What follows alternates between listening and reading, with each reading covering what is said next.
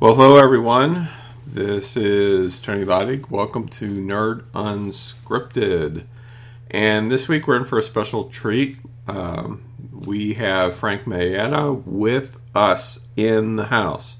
He is sitting right beside me here in my office in Chambersburg.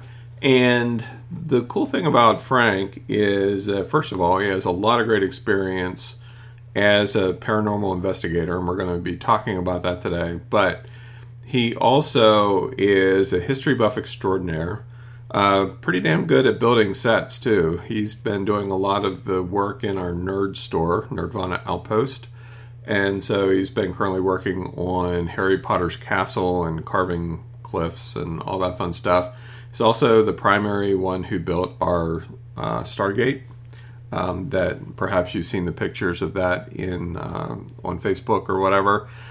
So he's not just a friend, he is one of our employees, manager actually, at Nerdvana Outpost. So it's really cool to have him here today. Of course, I've had a lot of experience with weird things that go bump in the night. And whenever he and I started talking about those, he shared some of his stories and experiences as well. And I'm like, dude, you got to come on my show. And so I'm happy to have Frank here today. So welcome. Thanks for the introduction, man. It was nice. Absolutely.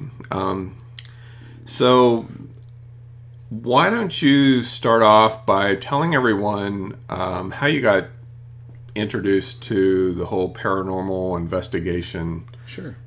experience? My very first experience is when I was young. My mom had gotten a new VHS camcorder, the big, 40-pound monsters that you had on your shoulder. And I always loved history, so she would take me to Antietam regularly every weekend. So we had a picnic, and she had brought her camera along, and we were by the observation tower near Bloody Lane.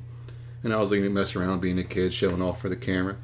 And nothing unusual happened at that time, but as soon as we got home, I was like, hey, let's watch that. I want to see it.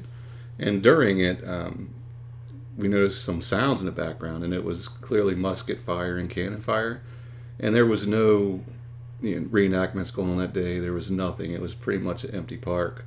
And yeah, and for those of you who are not familiar with American history, Antietam is actually in Maryland. Antietam Battlefield. It is the bloodiest battle in the Civil War, with the greatest number of casualties in one day. I believe it was 28,000 men that died in that one day.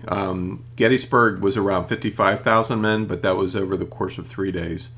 And so Bloody Lane got its name because of the sheer number of deaths that happened in that area. And so it's really fascinating. Yeah. I've been there myself a number of times taking photos, infrared and all of that, but I've not heard any of the sounds like that. It was definitely weird, and it creeped me out. That kind of got me interested, and I didn't jump in full-fledged. I was 10 at the time. But I started reading books and, watching shows only Halloween, because back then, the only time they played ghost shows was through October. Right. Now it's every day. So that was kind of what got me started. And as you said earlier, I do have a love of history, so I kind of jumped into that field, and I started working in historical societies. And my aunt had started up her own little paranormal investigation team. And she's like, well, I know someone that can research properties for us. My nephew, he works at the Historical Society. So they would come in every so often and say, I need this deed. Because, research helps whenever you're investigating a place. Right. Certain names might pop up or give you an idea of what happened there. And one day, just so happened, she was like, hey, one of our investigators can't make it tonight. You want to go along? And I was like, sure, because I'd always been interested. But, it's kind of hard to get into that thing. I mean, you can do it yourself, but have an actual team with equipment. And it was like a dream come true. So I went to the first case, and we called it the green room, because the room that everything was happening in was like a forest green. And they'd been there before, but they had so much activity and so much evidence that they had to go back. And it was the most active investigation that we've ever been on since, and it was amazing. And she was surprised that I'd actually came back for more after that investigation, and it was like the most active ever. And the first time I had an actual personal experience is like where I felt different, and I actually sensed things. And I can get into that right now, actually. So we got to the outside of the room, and jokingly she looked at me before we opened doors, and now the infamous green room, just as a joke. And when we opened it up, there was this haze, this fog that was above the bed and around the whole room. We kind of looked at each other like, what? You see that? And we looked back, and as we looked back, it kind of just dissipated. I was like, great. She was like, you don't want to leave, do you? I was like, no, I'm okay. So she had an EMF reader, and what that is, it reads electromagnetic fields. And it was one with the wand on it. It wasn't just the box. It had like the wire attached to it where you have to hold out the wand, right, and it would blink. And we sat down on the bed. I sat at the very end, and she sat on the side, so there was a gap between us. And, we were sitting there asking questions. Is there anyone here? Just basic stuff. And she's like, stop, stay still. And the meter started blinking, like really fast. I was like, I started freaking out a little because it felt like ants, like slowly went down my arm and down this whole half, my left half. And in her right half felt it. So something sat down in between us, and you could feel it only on this half of my body, and she could feel it on her right half. So almost like an energy charge kind of thing. Yeah, like if you ever stuck your finger in a light socket right, with a bulb, right, kind of like that, but all over your body. And it was weird, and you could take the wand and take it out, and it would stop going, and you could literally trace the outline of something with the wand, because you could pull it out and it would stop blinking. As soon as you would put it between us, it would start going off, which was really insane. Mm-hmm. Then all of a sudden I got this hunger pain in my stomach, super bad, like I felt just horrible. And do you remember the old slide projectors where, in school you hit it and a picture would come up, and you hit it and another picture would come up? Yeah. Well, that kind of happened in my mind, but it was so fast. It was like someone was just smashing the button down super quick, and the pictures were just going. And the only thing I got out of it was a flower, like a sunflower, and like a little girl. I couldn't tell you their description because it was so fast, but that's kind of what I remember. Mm-hmm. And so the investigation one, I had to leave. She's like, we can leave. So I left and had to walk to the other side of the road because I was so drained. I felt like I had been up for 40 hours, no sleep, no food, no water. I felt like I was starving to death. I just felt completely weak. And after that, I went back in and just did light stuff. I sat and watched headquarter cameras, and I didn't really go around because I was just so drained. And when I got home, my wife had asked me, where were you? And I was like, well, I was out doing an investigation, with Sight. And she says, stop lying to me. And I was like, why would you think I'm lying? And she's like, because you smell like floral, like perfume, like I smell roses. And I couldn't smell it because it was on me. The next day when I woke up, I'd smell my shirt, and it smelled floral, like roses, like flowers. And that was my first adventure in ghost hunting. And most of the team didn't think I'd come back after that, but it had the opposite effect on me. I wanted to learn more. I was like, man, this is real, because all your life you're taught this doesn't exist. It's just imagination. It's not real. And when it happens to you, it's all fun and games until then. Yeah. And then it's not. It's real. And a lot of people say, it's fake and this, but, tell that to someone who has a child who's afraid to sleep in their room at night. Right. Tell that to someone who's being harassed. Like, you can't, that's not true to them. So it is easy to not believe until it happens. Once it happens, your whole world's turned upside down. Like, everything you were taught is basically wrong. And it's insane. Well, and the beautiful thing about going in to investigate versus like what we did, which was more like house cleansings and stuff like that, is that, we sensed things, we felt things, we saw things that were unexplainable, and in some cases outright terrifying.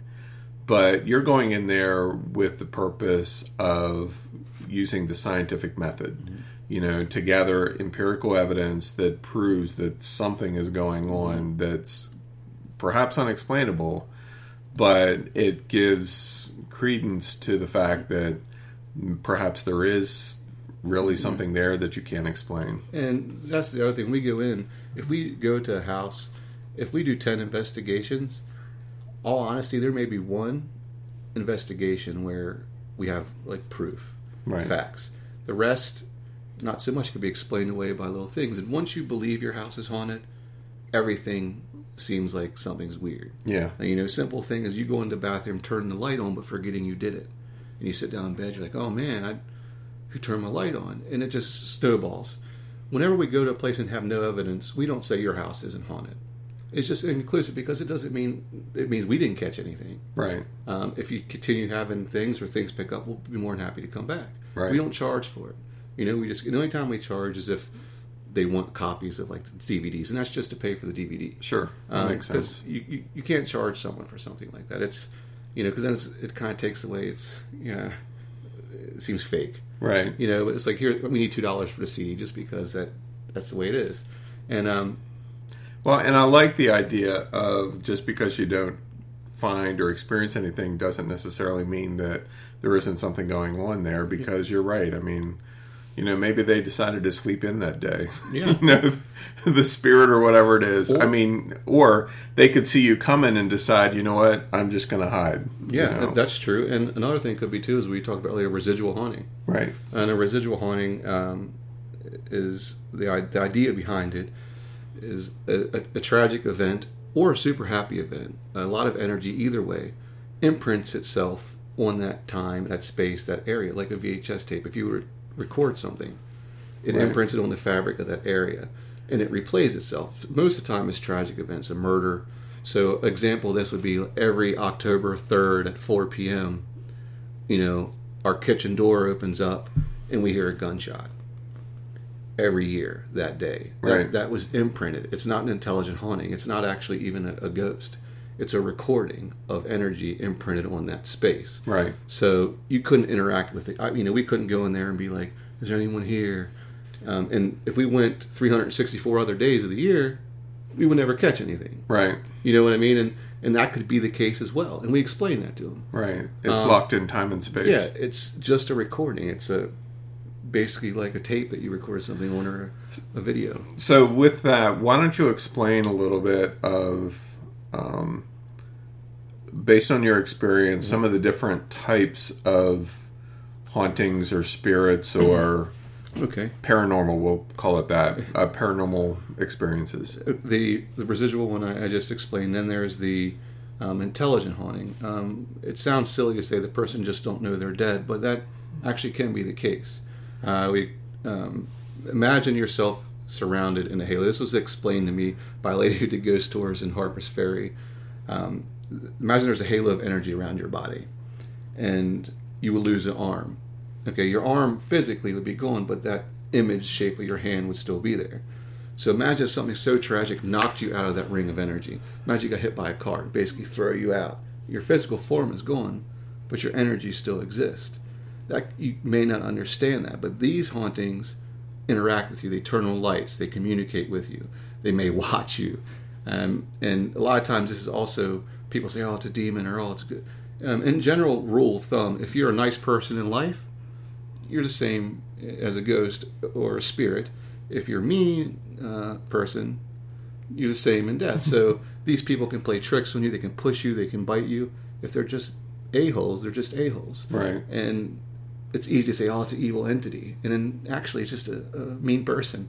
And there's good people. You've heard stories of houses burning and someone waking them up, waking people up in the middle of the night because someone's trying to break in the house. You hear these stories all the time, and those are good people. And a lot of times where this is heard is old prisons. It's always evil entities. And think about who's locked up there. In most cases, I'm sure there was innocent people there and good people there, but hardened criminals are going to seem like evil entities.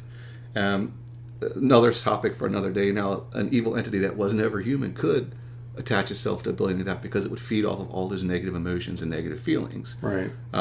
So that is possible. So you are more likely to find a non-human negative entity in a place like that, as opposed to Farmer Jim's farmhouse. Right.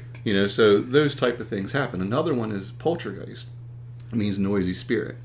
A lot of times poltergeist activity is actually like a telekinetic thing. You'll find usually a preteen, 12 to 15-year-old female or male, most times it's female, and they're going through this change in life, and they're actually causing these things to happen, plates banging, things slamming open, and they're causing it themselves. And usually what happens is as they progress in age, the activity stops. Right. So it's more a telekinetic thing than it is a ghost, and they don't know they're doing it. Right. It's just everything working itself out in their mind. We were watching this show the other night, called Haven. My daughter told us to check it out, and I still have mixed feelings about it. We watched 3 episodes, but one of the episodes was like that, where there was a kid who lost his parents and everything. He was fostered afterward, and whenever he would have dreams, and his dreams would actually work themselves out physically, and it was like all kinds of wacky, crazy stuff going on. But he was actually creating it himself, so it was very much like that. And another one is anchor hauntings. Anchor hauntings are where this entity is attached to a certain object. It could be a necklace, a dresser, something simple, an ink pen, even people. And a lot of times we find these, whenever we go to a place, we always ask them, did you purchase anything recently from a yard sale, estate sale? Because a lot of times they can get in that way. Not even knowing. It's just like, oh, look at this little pocket watch. Now that pocket watch might just be a $2.25 watch you bought at a yard sale. However, it could be a lot more to it than just that. And so people who go to yard sales a lot or estate sales sometimes tend to get this pieces of art. And we see it all the time working in museums. We get stuff in that kind of has attached entities to it. Yeah, I've encountered that a lot, and even like a couple times, like burning things or recommending when we would go into a house. It's like there is definitely something connected here. You need to burn it, and there's been times where just even you would hear like screams and weird stuff happen while it's being burned. But Kristen and I go to a lot of auctions and other places like that.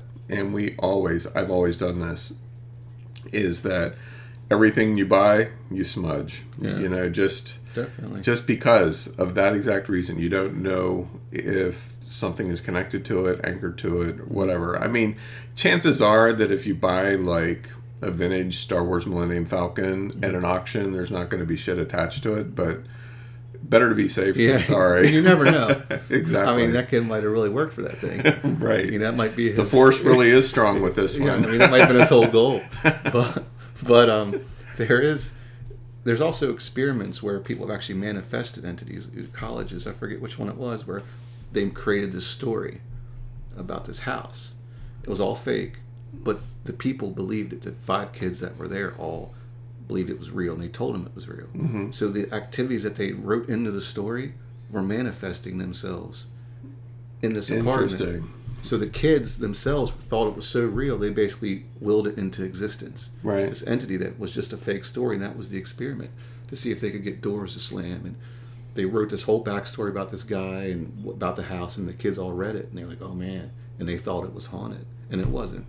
And everything that was in that story manifested itself. Wow. And they were there for like a week or two. So that's like a kind of created entity, and it was actually the people creating it with their minds, which is super rare, but it's just interesting that you can also believe something into existence. So think about all the ghost stories that are like legends, right? And how many people believe them. Exactly. They may not be real when it started. Well, and some of them are archetypes too. I mean, they've existed in the human psyche for centuries, and there's a reason why. Just like the hero's journey, is a positive one that we often see in movies like Harry Potter or Star Wars. There's negative archetype types of things as well. Everything from a trickster type of spirit to whatever. And then, one thing that we're not going to really talk about today, but Frank and I talked about a little bit before we got started here, is, the role that aliens could play in the whole mix, because you just don't know. And it's definitely, that could be a thing. I mean, it definitely helps you explain a lot of unknown things, and even some of their weaknesses, just so you're talking about vampires, like, maybe they can't be in the sun. It is a deep... It's like a topic for another day, because we could go on and we could sidetrack from supernatural. Yeah, definitely fishing in a deep hole there. So, I mean, we could come up with some cool stuff about that. That's really kind of the only main type of ghost hauntings. There's always exceptions. There's, like I said, I'll get into it with a non-human entity, which is something that was never human, but it feeds off of negative energy. And a lot of times when people think of possessions and demons, they think of movie stuff instantly, like, your head spin around puking, and that's not the case. Right. Basically what happens is they put you into depression, they make you hate yourself and hate others. very rarely cause you to do physical harm themselves, but they make you so down in the dumps that you do it on your own. They're not like holding the knife for you in most cases, but they've drained you so much and made you feel so worthless that they can't. You yourself make that decision. Yeah, I remember years ago. It was back when I was married to my first wife, Deborah, and we did a lot with training prayer teams back then. And there was this kid. He was probably 16 or 18, who was he had been in actually he was a little older. He was 20 because he had gone into the military, came back, and was struggling a lot with depression. And no one really knew what to do with him. I was really concerned for him because I wasn't sure that he would come out of it, snap out of it. And he was basically on a suicide watch. And so we had gone to visit him, and like I've never really been much of a person to see things, but my ex-wife is very much that way. So is my daughter Ashley. They see stuff like it's really here in front of you. You're jealous sometimes. I am, honestly. Yeah, I do too. There's been a few times though that I have seen things. Like I remember this one time going through Walmart and like just walking along, minding my own business in Walmart, and like a couple, what appeared to be attractive looking girls are coming toward me, and then they looked up at me, and their faces were so contorted and like nasty looking. It wasn't really them because I did like a double take, and then all of a sudden it was normal. And I'm like, okay, maybe I don't want to see things. But anyway, we walked over to this guy, and he, like, I instantly knew that there was something going on with the back of his head, and I didn't know what. And I turned to Deborah and I said, "Do you see anything with this kid?" And I said it quietly because I didn't want him to hear. And she's like, "Yeah, there's like a snake tail sticking out of the back of his head." And I'm like, "Well, that's where I saw." Like I didn't see anything, but I knew that that's where it was. Mm-hmm. And so we were able to spend some time with him and actually get that thing off of him. Mm-hmm. And it saved his life. I mean, the depression lifted, and he went on to be fine again. But I've experienced that kind of oppression, which really is that. I mean, with some of the super crazy shit that happened here at the house, that stuff comes down on you like a blanket sometimes, and it's really challenging to get out of it. Which is why, like, whenever you go in to do your investigations and stuff, because I know we had to do this as well, you probably have to prepare for it. I mean, there's different ways of preparing stuff for things like that so that it don't get into you, but it can attach itself to you in some cases. Yeah. So what did you, like, was there specific things that your team did that would help you prepare? There was it really depended. We're all walks of life, different religions. So most of us went to our religion with protection. Some amulets, some medicine bags, things like that. Right. I usually wore a medicine bag. I personally, that's why I wore was a medicine bag, because it was there. And some people with amulets, and some one of our members is Wiccan, so whatever she did. Everyone did something. And when you walk into a place, just being around it a lot, you can kind of tell. Mm-hmm. It's like because we go for an initial interview to get their story. That's kind of also our feeling out. Now, we can't write down, well, this person sensed this person sensed this, because you can't prove that. Right. But we have people with it. We usually take an empath, and an empath senses emotions, and then there's clairvoyants who see in the future and can see things. Right. So we would take one of each with us, usually, to kind of say, what do you get? And that would kind of let us know what we had to do to prepare to go in. Right. And there's also things that they can say that may sound silly, but if they say things like we smell rotting flesh, we smell decomposition, sulfur, different things that they can tell you. It's like, we can't mess around here. Right. And in some cases, we can't really do anything about that. So we find out what their choice, what their religion is, what their belief is, and we kind of connect them with someone that can do something more than come and investigate. Because I don't want to go in there and have the chance of one of those things attaching to us, because it can still happen. Right. Even no matter how prepared you are, things happen. Yeah, and there's sometimes where you have to just say, you know what? Yeah. I'm out. Sorry. Maybe stay with the family, and the chances are you'll probably follow them. Yeah. But there's really not a lot you can do except for get someone that knows what they're doing in that field specifically, and give them a hand, because it is horrible to see a family going through something and knowing your hands are tied behind your back. Well, and that's that's something that we encountered here at the house, is that we had this vortex thing going on, and we knew it was there, and of all places, it was right in the bathroom, right at the edge of the bathroom. But it was like a portal, and stuff would come in and out of there, and it was when it comes to that kind of stuff, I'm pretty in tune and pretty, stand my ground. I'm not affected by fear most of the time with that kind of stuff. But it was beyond my pay grade. Yeah. You know what I mean? I did not have the security clearance to deal with that one. And so we actually had to bring in somebody who was much more adept at dealing with those kinds of things. And I'm glad you mentioned somebody with empathy that could really pick up on the emotions and stuff. Probably one of the most dangerous places to be in is an empath, just because they open to pick up on what's in an area, but that also opens them up to receive what's in that area.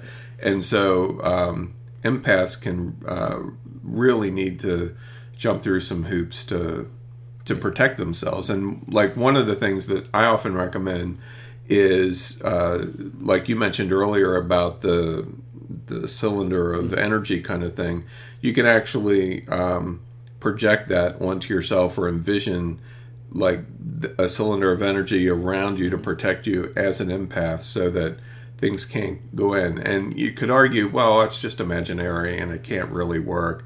Well, maybe that's what you think, but it actually does make a difference, and it does work. Definitely. And the thing, and another message is kind of important to get out to listeners as well, is if you don't know, don't mess with it. And if you are an empath, or you're feeling these type of things, go with someone who, learn from someone, build yourself up. And if it's something dangerous, there's nothing worse than going into a negative entity and feeling like you can fix it if you don't know what you're doing. Yeah. Because you can ruin everything, make it worse, and your family's lives worse. And just get help from anywhere that is versed in that thing. Yeah, two things come to mind. One is that pride is not the place you want to be whenever you're dealing with stuff like that, because they can humble you very quickly. Yeah. Been there, done that, burned the t-shirt. The other thing is that paranormal activity isn't like entertainment. No. You go, we live 20 minutes from Gettysburg, so you go down to Gettysburg, and it seems like every 5 doors is a ghost adventure kind of something, where you can do tours and all that kind of stuff. And trust me when I tell you, they do crazy amounts of people who go on those tours. Oh yeah. And I get it, and that's fine and all, and a lot of people do it because they love a good scare and whatever. But to me, it's not entertainment. And I've had so many people say, well, why don't you go, even with what Frank does, doing paranormal investigation and stuff. I've had people say, well, why don't you set up a camera or a digital recorder in your house, since you've had so much activity and everything? And I'm like, let me ask you a question. If you were living in a place that was active in a paranormal sense, would you really want to catch an audio of somebody talking while you're sleeping, or seeing some gray shadow thing going down your hallway while you're asleep? Do you really want proof? No. I mean, I know what we experienced here, and it was as real can get. So I don't need physical proof regarding our experience. And of course, we haven't had anything here like that much in years, but thank God. But still, I've just not been one to really go look for a fight. I mean, I know what to do. I know how to prepare. Been there, done that for years. But for me, like even doing a ghost tour in Gettysburg, you know, a lot of people see it as exciting. Me, not so much. Yeah. and the thing is, the ghost shows kind of were good for ghost hunting and bad at the same time. Because one, technology and tools advance so rapidly. Oh, yeah. But it's also bad because now everyone thinks of it as entertainment. And I'll be the first one to tell you that the ghost shows literally get the holy grail most of the time on every investigation. And that's just not how it works. Right. Yeah, it makes you wonder if some of it's staged. Yeah, it doesn't work like that. Whenever we get the evidence, it's like their bad evidence that they get is like our, oh my goodness, look at this. You know, and they seem to catch something everywhere. Now, I know they're going to like super haunted places. They're going to, you know, Myrtles and all these places that have history. But even in that case, like, it just doesn't happen like that. Like, it's super boring sometimes. Like, after you get all the evidence, you gotta go sit in the office and watch 8 hours of footage of the same 4 square rooms, you know, and you have to have 2 people watching because if you blink, you can miss something. Exactly. And we got to pause it, timestamp it, and go back and research it. Then you got the 8 hours of audio, right, or 4 different tapes that you got to listen to for EVPs. It's not super exciting. Yeah. And when stuff happens, no matter how prideful or strong you believe you are, when you're in that situation and something happens that's out of the ordinary and you can't explain it, it freaks you out. Mm-hmm. I mean, that's really where you find your fight or flight. Right there, right? You know? And it's well, it verifies, you know, it like they say, shit gets real. No, it does, and really quick. And you can't explain it. And no matter how prepared you think you are, when something happens, you realize how underprepared you were for that situation, and it gets out of control quick, and it doesn't look professional if you drop your stuff and run screaming out of the house. Scream like a little girl. You know, so you gotta just just slowly back away. Okay, I'm going to go back to headquarters now. And we do, like I said, we do use people that can sense and feel, but we never document it. But we use that as tools for us. Like, hey, check this room out. Right. You know, and that's kind of what we do. Science is easier for people to believe. Mm-hmm. Now, whenever you have science, there's always people trying to prove it, improve it, and disprove it. So whatever you're leaning towards, you can have arguments on both sides are believable. I mean, if you don't believe they exist, this guy's right. Mm-hmm. And if you do, these guys are right. Right. And it's really where you sit. And it's a tough thing. So why don't you talk a little bit about some of the kinds of technology that you use whenever you go out on one of these? Sure. In most cases, we have a camera system, 8 cameras. They're all infrared with sound. The sound we don't really go by so much because we're always moving around and walking around. We have voice recorders, basic voice recorders that we... Like little handheld digital things? Yeah, don't have to be special. Set them down in the rooms. We might ask a question or say, hey, we're setting this here, talking to the light, the little red light, whatever. We'll use a tri-field meter. A tri-field meter is really valuable because it does EMF, but it also separates man-made EMF. So if I came in here with an EMF detector, it'd be blowing up right now. Yeah, because of the computers. Yeah. And some people read this a false positive. The tri-field meter will determine, so if it will knock this out. So if I turned it on and it was still reading, something's up. So kind of like how a metal detector distinguishes between gold and a pull tab off of aluminum can. Yeah. So and it works, and even like light sockets, anything can set off your EMF meter. So if it's like something's over here, and you can take it and you know where the wire's running. Exactly. And you can follow the wire through the thing. Right. Fuse boxes, definitely. And even high fields of EMF in some scientific studies have been shown to give people hallucinations on super high levels. So you got to figure out too. Like if this guy's like, every night I go in my basement, this happens, and it's putting out off the meter EMFs because its fuse box not properly insulated, then that could possibly be a problem. Sure. We also use obviously flashlights. We use EMF readers. We use a laser grid, and what that is like these pins that shoot green dots all over the wall, and we film it, and you can see distortions in it. So if an entity would go in front of it, it would distort. You can see the shape, so it would fuzz out the laser grid. Sometimes we use a talk box, a spirit box, which is like white noise, and it can break into words. We use a thermal reader, which like a FLIR device. Yeah, we actually got ours from the fire department because when they upgrade, they sell their old one. So we were like, hey, can we buy this one cheap? Yeah, now you can get FLIR devices for your iPhone because I have one. It's kind of cool. And they're super cool too because they can show that you can see outlines of people and things like that because of temperature differences. And it's Yeah, I've used mine for real high-tech stuff like taking pictures of Kristen and trees.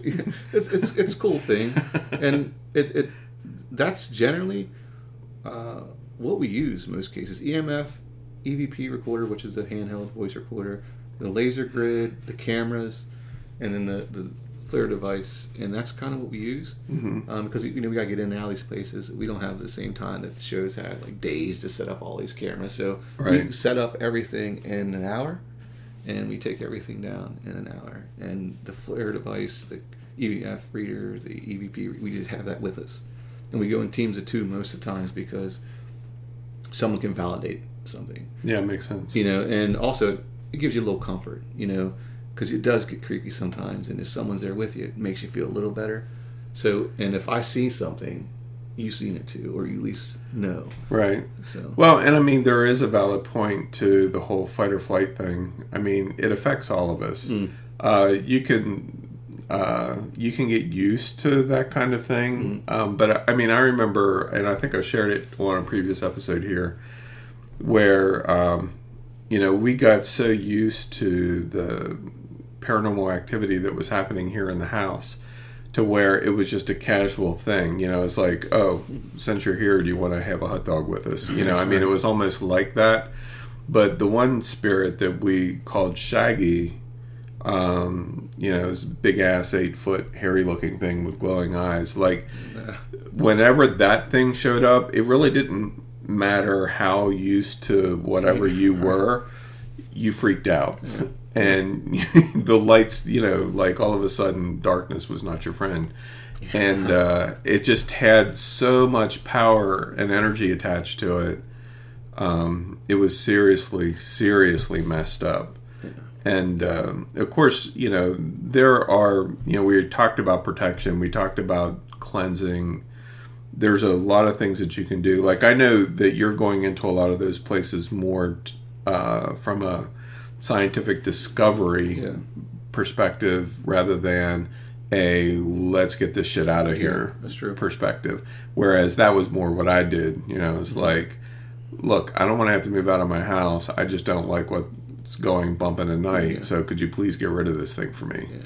But I also did not want to bring it back to my house. Which it seemed like for a couple of years there, the Dead Poet Society met here regularly. And it's like, hey, let's go over to Tony and Deborah's. And going in like that, like you did, definitely makes you more susceptible to the attachment. You know what I mean? And it makes you more of an enemy. I mean, we honestly really don't get rid of entities. We just make the person feel sane. It's comforting to them know that they're not going crazy. Right. And then we can give them the phone number, connect them. We know people that do it. Right. But we just go in and get the proof. Then the person, first of all, feels so much relief and like, I'm not crazy. Right. This is happening. We are a normal family that this just happens to be happening to. I'm not, I don't need to go check myself in this psych ward. I don't need to get on meds. It's real. And that alone sometimes is enough. And then you go to people who are like, oh, it's just Alfred, like you were saying. Oh, it's just Alfred. Yeah. And they don't even care. Just the native dude. Yeah, he just hangs out, watches TV, whatever. And they have pet names for him. And we've done that. And it's insane. And they don't even, they're like, we don't want rid of him. We just want to know that he's here. Yeah. And those are cool people. And then... because they're not all bad. Yeah, no. We tend to associate paranormal with like this nasty, evil, demonic something or another. And that just really isn't the case. Yeah. I mean, there's those, negative energy is certainly out there. There's no doubt about that. But it's not all negative energy. Yeah, and like I was saying earlier, like some are like guardian type deal where the house is burning and something wakes them up. And, if like we said earlier, if the person's a D-bag in life, they're going to be the same way. So they could do things like try to scare you on purpose. Right. And think about this. If tomorrow you knew that you were a ghost, you would mess with people. Oh, dude, totally. Right? I would be like the ultimate snarky ghost. But you wouldn't want to harm them. You'd just be silly. Like, how you do it now is alive. We hide behind doors and jump out and scare our friends. Why? Because it's fun. Yeah. Now, that doesn't mean you want this person to die or you want to call them physical harm. You're just having a good time. Right. And if the person was super scared and said, hey, chill it out a little bit. You, as Tony, you may not. But you would listen because that's it. Like, you may not scare kids because I don't want to scare the kids. Right. But I might scare Dad coming down for a drink at 2 a.m, just because it's fun. Now, if it was really bothering them and they started really getting worked out, me as a person, I'd like, I'm going to back up a little bit. So, well, see, as much as I teach and everything, like whenever I do finally cross over, whenever that is, Kristen insists that it'll be sometime after I turn 100. We'll see about that, but I figure, I'll spend a year or two collecting data as a spirit, and then somehow figure out how to make a course out of it. Yeah. I mean, that would be the ultimate thing. If you have a researcher and you're on the other side and you can actually feed information. Wouldn't that be cool? It would. I totally want to figure out how to do that. Like to prove, this is going to prove it finally. And right. That would be a good deal. So you talk a lot about, you actually got your start doing historical research for your aunt and her team and all of that. What are the kinds of research specifically did you look for? Was it event-based primarily, or what? Events. Most of the time it was deeds on property. Okay. Because that gives you everything. Who bought it, how it was originally distributed, if it was like in a land lottery, the names of the people that live there, and it tells you everything. Event-wise, it's a little tougher because not everything's documented. Right, makes sense. But if it burned down there at one point, right, or somebody was murdered, it wouldn't. You could maybe find that. We look for newspaper. small skirmishes, Native American presence, things like that, because those type of things usually you can kind of look deeper and to find out murders. Burnings, even back then lynchings happened. Right. Things like that, Underground Railroad, especially in this area. Sure. Whether they part of it. To think of the emotion of that travel. Right. And if you're hiding in a basement, like what kind of energy imprinted itself in this cubbyhole. So those type of things definitely. Well, and that's something that we really encountered at the Toy Box because I guess this year it would be, I don't know how many years, but the town of Chambersburg was burned during the Civil War, and the entire downtown region, including the building where the Toy Box currently is, was burned to the ground, courtesy of the Confederate Army. And it was very traumatic. A lot of people lost their lives and everything that they owned and all of that. And in the basement of our store there, the Toy Box store, you could actually see the remains of the original foundation. You can see some of the scarring from the fire still in the stones and stuff. And so a couple months ago, they started, we have like an alleyway that's just a walkway, you can't drive on it, called Barnhart Avenue. And they dug it up along with the parking lot behind us to completely repave it. And from them digging alongside of our building, we started noticing some strange things at the store. Energetically and otherwise, it affected our sales. Our sales started dropping off. You would walk into the place and just have a weird feeling about it. So Kristen and I started smudging on a very regular basis, just going in there with some sage and tobacco. And, we'd speak peace and prosperity and success and all that through the store, upstairs and downstairs.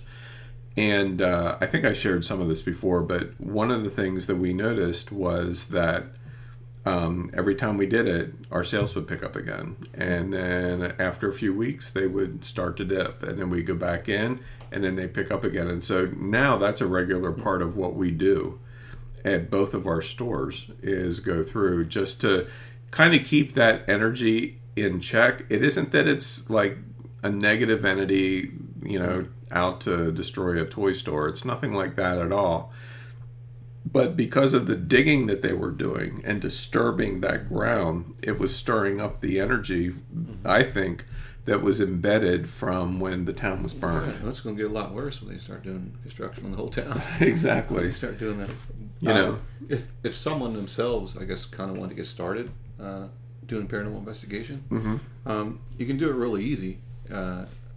First, you kind of want to do some research. There's a bunch of things out there you can research. Maybe YouTube, some videos. Get yourself a voice recorder. Really, that's real super interesting. Is if you get yourself a small voice recorder. If you're brave enough, you can do it in your own house. Ask questions and set it down. Just don't flip out when you get an answer. Right. Or you can go to places in your area that have a history. Kind of start publicly. Don't go creeping around at nighttime. Go in the daytime. It doesn't have to be night. People say that, it doesn't have to be, especially with EVPs. But you don't want to put it somewhere where a lot of people are coming in and out, because you can get false positive people just walking by. Right. Get yourself an EMF detector. You don't have to get a Tri-Field. It's a little more expensive. You can get an EMF reader for $20. It doesn't have to be super high. Same with digital recorders. They're not super expensive. I have a Sony one and 2 Zoom ones. I like that brand. And I think there's a free audio program called Audacity that you can get you can break down what you got, which is super. It's cheap. It's easy. Just go light. Don't go, unless you want to go full bore. They have paranormal kits you can buy online that have all this in it. They have like a small training DVD. They have the EMF reader. They have we also use a laser thermometer. That makes sense. Yeah. So we can point. We usually hold a sheet of paper up, because if you shoot it, it'll read the wall. Yeah. So we hold paper up, and we hold it and check temperatures, because I can hold it here, it'd be 89, and hold it here and it's 50. Yeah. I've definitely seen temperature shifts 15, 20, 25 degrees sometimes. Yeah. So we use a laser thermometer, and those you can also get for $20, maybe right. Maybe even cheaper now. So, and then research. If you want to start your own group, first of all, I just suggest going cheap, super cheap first. See if you like it, because it may seem like an amazing idea, and then something happens while you're out investigating, and you're like, this is not a good idea. And it just freaks you out so much that you're like, I'm going to leave that to people who... I think I'm going to take up knitting now. Yeah, right. Because it depends. Because you always think you're prepared for it. Right. Like we talked about earlier, but as soon as that one big thing happens, you find out real quick, how prepared are you for it? So like you said, you might, well, you know what? I think I'm going to take up knitting now and just sell your equipment. So go cheap first, and if it's super interesting to you, you can reach out to people. I mean, the ghost community is super cool. They share all the information with each other. They share stories with each other. They share findings. They'll send pictures. Another good thing you can do is, right now, go through your old pictures, even your digital ones. You go through your old ones you have in shoe boxes, because just look through them. You might have captured something, an orb. You have to be, kind of critical of it, but just check through them. You could find something that you never noticed before if you're looking, because when you get a picture, you look at what you were taking a picture of and you set it down. Yeah, orbs can be tricky, especially whenever you're using a flash, because it's very easy, and very often it's like bugs or dust or something. Yeah. And I've seen that.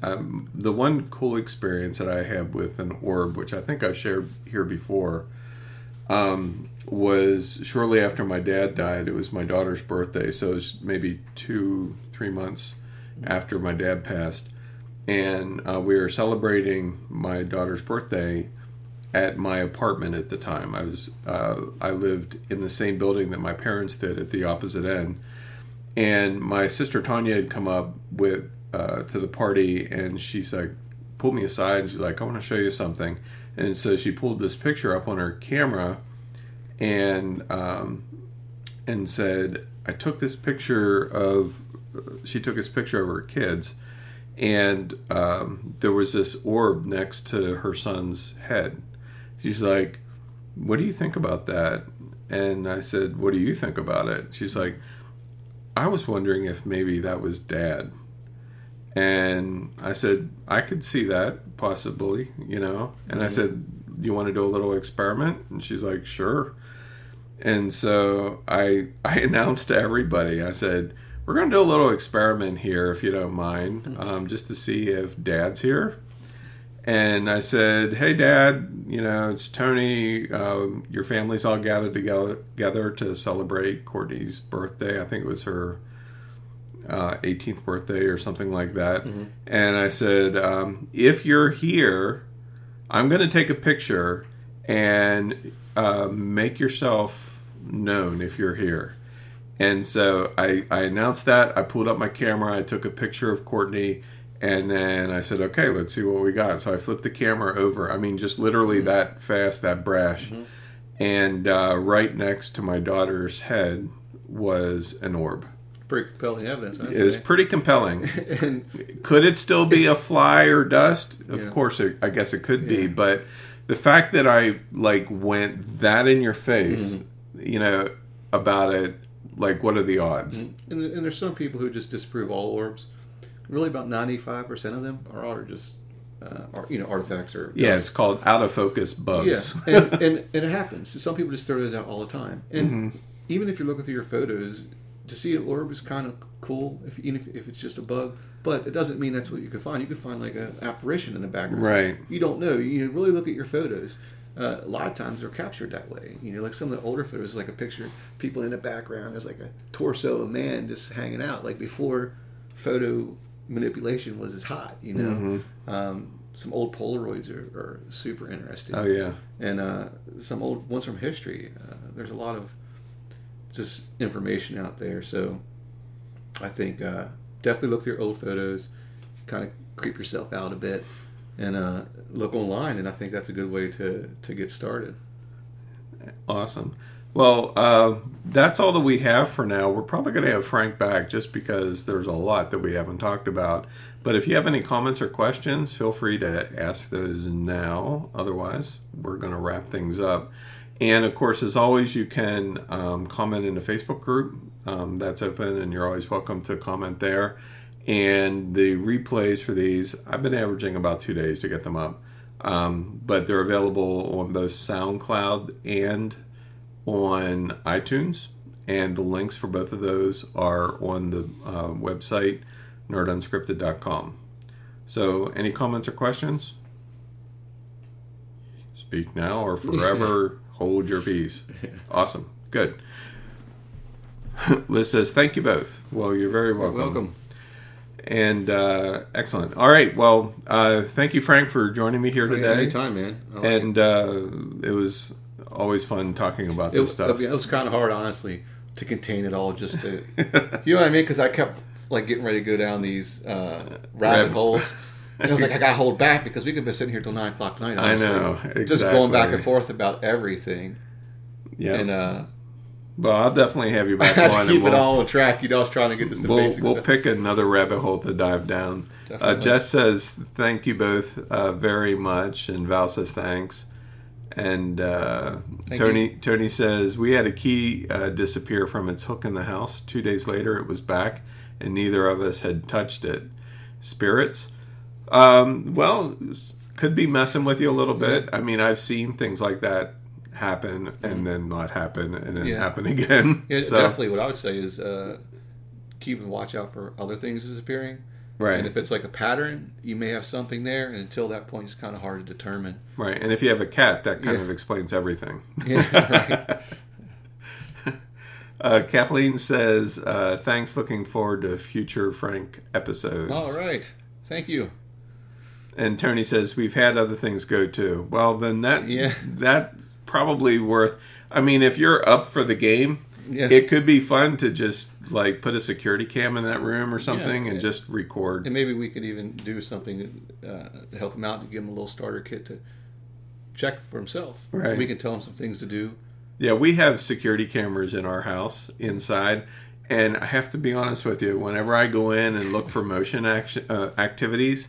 I get a little cautious sometimes. Right. It's like, oh, okay, it's just you don't want to see your buddy hanging back out here Shaggy, right? Exactly. It's like, what just walked in front of that camera? Not a good thing. But anyway, all right. Well, thank you all very much. We will reconvene here next Tuesday at 10 a.m. Eastern. And I have no idea what we'll talk about next week.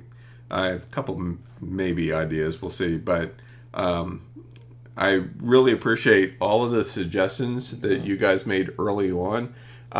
If there are any topics specifically that you'd love for me to dive into, just let me know in the Facebook group. I know many of you made suggestions already. I'm not quite sure where that list is, probably buried a little bit, but I'm always open for suggestions, and we'll see where we go. Everyone's been super nice, and thank you guys for listening, and thanks for the thanks that you gave us. And Tony, hopefully things don't keep disappearing.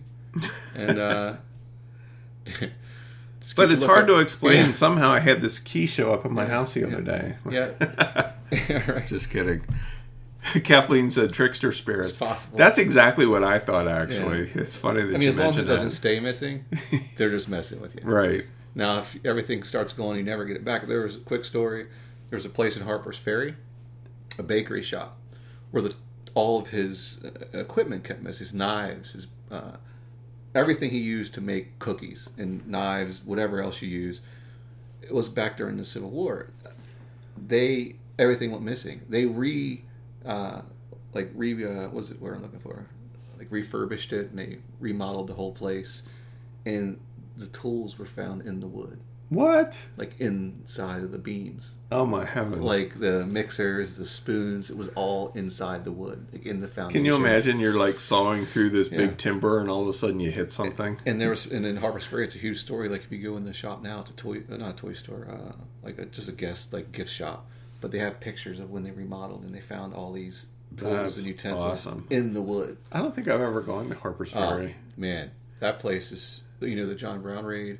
Right. I mean, the Dangerfield Newbie. I mean, it is stories out the wazoo there. It's super haunted. When you walk into the town, it's a cool town, got like a Shepherdstown feel, but you can feel it. You know what I mean? It's like thick. Yeah. It's a lot of stuff happened there, and it's good stories. If anyone wants to research Harper's Ferry, you can check it out. Awesome. Tony says, we put it down to my partner's late husband. We just talked to him like he's still around when strange things happened. Nothing recently. Yeah, I knew you were in the UK, Tony. I actually mentioned that to Frank before we got started. Then that is a good explanation. I mean, that definitely... It actually is a good explanation. That could definitely be it. And if that's the case, you've nothing to worry about, really. Right, because that's like the other day I walked into the house and I smelled sage burning, and I knew we hadn't burned any, and I mentioned to Kristen, because I've told her all the stories about here very early on, as to not freak her out right. later. And I said, hey, I think the Indian dude is back. And she's like, why do you say that? And I said, because I smelled sage and I knew we weren't burning it. And she's like, well, he's one of the good ones, right? And I'm like, yeah, he's cool. Yeah, that's kind of information. You can't not drop that type of information with somebody and start stating you. Like this, and this could happen. Just theoretically. See a giant spaghetti monster hanging out in the living room. Just back away. Yeah, exactly. That's Shaggy. He's still looking for Scooby. Yeah. I heard your story. I listened to a couple episodes before I came, and I'd heard the one about Slim. Slim. Yeah, and I was like, man, that is definitely unnerving. Yeah, I'm about to take on Slim this week. That was definitely unnerving, man. Mm-hmm. Yeah, one of my subscribers, Mary, actually sent us some information and stuff to really help break that, because he's more of a generational, not poltergeist, but familiar spirit. Oh, yeah, it's like a generational familiar. So Slim is getting slimmer, sent back or wherever he came from. Yeah, I mean that's definitely, he's going down. Yeah. Oh, you're here, Mary. Thank you. Yeah, Mary sent me some great information to help deal with Slim. So we are definitely going to get rid of Slim. Yeah, it's sounds like a good. I mean, that's what I would do. Yeah. And I mean, and while we're just sitting here talking randomly, there's so many other things. Like I said, we could talk about. You're talking about familiars, which is a whole nother. It's not really a haunting thing that we. I'm not a big fan of familiars. But it happens. I mean, for me, they've always been a pain in the ass. But anyway. Yeah. I digress. Well, thank you all very much. We're just about the top of the hour, and we will meet up here again at next Tuesday at 10 a.m. So have a great rest of your week.